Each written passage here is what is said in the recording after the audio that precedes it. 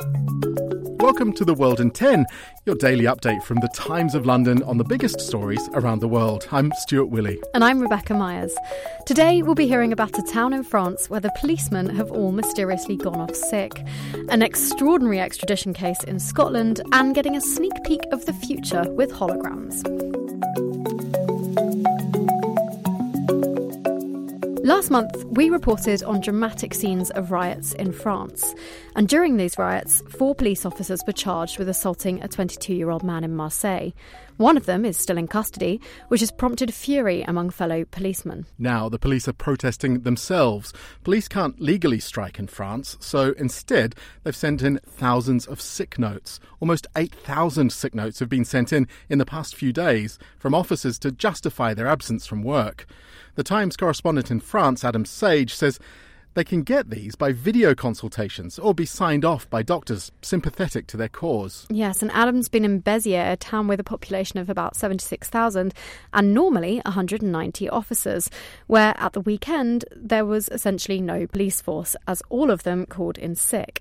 Here's Adam on why the police are doing this. Yeah, that seems to have been the straw that broke the camel's back. They are absolutely furious about that he's been placed in prison with criminals, and there's a very, very widespread sense that they faced a lot of violence during these riots. I mean, a lot of them feel that they held the country together at a time when shops, schools, police stations themselves were being burnt and arson attacked. But I think beyond that, there is a wider sense in France amongst the police that they're not respected by the population at large, by the media and by politicians. So I think this has come on top of a pretty general sentiment of exasperation amongst the police. So what happens next? Is there a possible solution to this crisis? Yes, there absolutely is. There is an important hearing today with the police officer who was remanded in custody is appealing for bail.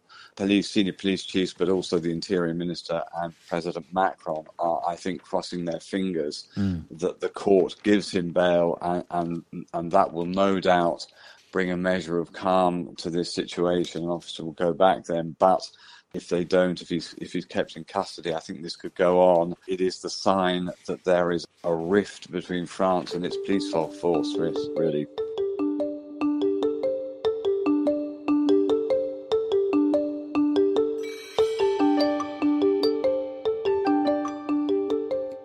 A judge in Scotland has ruled that an infamous mystery man can be extradited to the United States. This long-running case has had endless twists and turns, including reports that the man faked his own death. Yes, at times the court has been more pantomime than place of justice. The Times reporter Mark Horn has been following this case. I asked him who the mystery man is. This guy was known as Nicholas Aliverdian. He's known as Nicholas Rossi. He had various other pseudonyms. The US authorities said he was a fugitive from Rhode Island who was accused of serious sexual crimes, 2 rapes, and 1 allegation of sexual assault. This individual, the suspect, claimed he was Arthur Knight, an innocent Irish-born academic who had fled from an orphanage, made it to London, and somehow he claims that he has never set foot in the United States. He was arrested after contracting COVID and ending up in a ward in a hospital in Glasgow where he had been living. Part of the evidence was that the Interpol notice featured very distinctive tattoos that they said that their suspect Nicholas Rossi had, and evidence was given in court that the suspect had almost identical tattoos. And his response to this was that while he was in a COVID coma, he was tattooed against his will by persons unknown in an elaborate attempt to frame him. That was thrown out by the judge, who concluded that he was a liar and a fantasist. He said he is as dishonest and deceitful as he is evasive and manipulative. Mark says it's now up to the Scottish Government ministers to sign off the extradition, and he would then be headed to face trial in Utah. And there's a big read on this extraordinary case, all those twists and turns, and the many different accents and costumes worn by Nicholas Rossi on the Times app and website now. Here on the newsroom, we're all looking at Washington, D.C., where Donald Trump is denying 4 charges that he was trying to overturn his defeat in the 2020 election. With me is Susie Jagger, the Deputy Foreign Editor of The Times and The Sunday Times. What can we expect on the Times app and website in the coming hours? In terms of our coverage, we have a live blog, so it's worth logging on to the Times website just to follow that from now. Also, we have someone in the court who will be sketching it. That'll be Will Pavia. We also have an analysis that you can read as you're waiting for him to attend court, which is what the prosecution have to prove and equally the defence.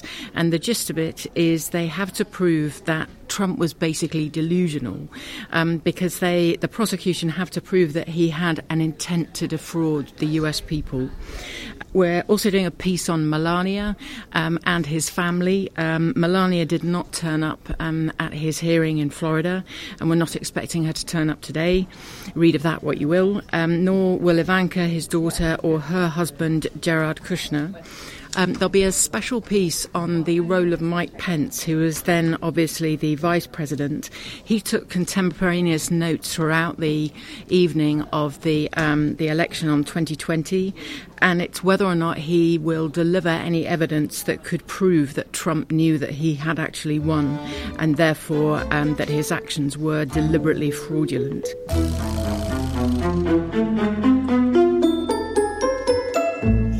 When you mention athletes from Somalia, you might think of the long-distance runner Mo Farah, the star of the 2012 Olympics.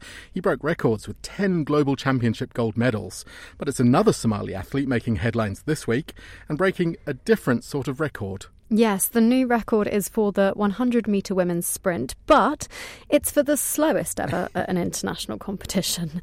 It wasn't looking promising for Nasra Abubakar Ali from the start. She sort of gingerly lowered herself into the blocks, and once the race started, she wasn't even in view of the TV cameras because she was so far behind the other runners.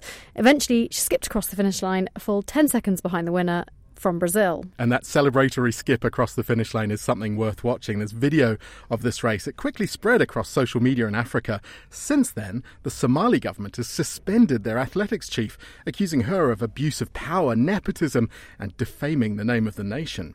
There are even some reports the 20-year-old woman is a niece of the now suspended athletics boss.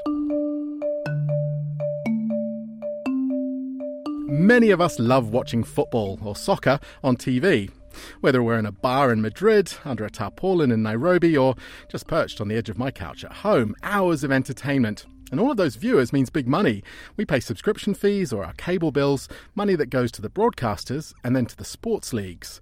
But criminal gangs are also attracted by that cash. And the Times chief sports reporter Martin Ziegler has been looking into TV piracy. That piracy is costing the broadcasters billions of dollars a year in lost revenue. It involves illegal streams of games or small electronic IPTV boxes to watch the sport. And some people will pay criminals for these streams because it's cheaper than regular subscriptions. Iraqi Kurdistan has become a hub for these criminals, and Martin told us it could destroy the industry. Globally, it's a really serious problem.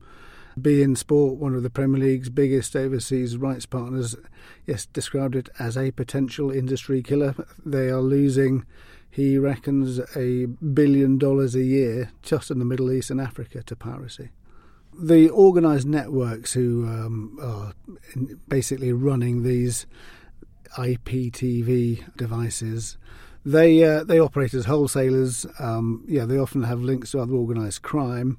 And there was one organisation which was shut down in Italy, which was estimated to have 50 million users across the world, so huge numbers.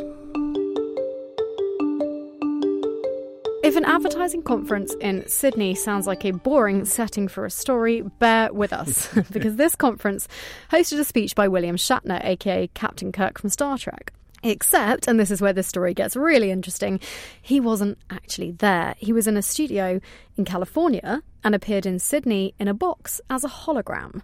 And he really does look like he's actually there in his full kind of 3D glory. It's amazing. The pictures, which are on the Times website now, are really quite striking. The new technology has been developed by Los Angeles-based tech company Proto, who say they have the world's first and only holographic communications platform. A demo on Tuesday didn't work, though, leaving the audience with a blank screen, but Shatner's appearance was at least a success.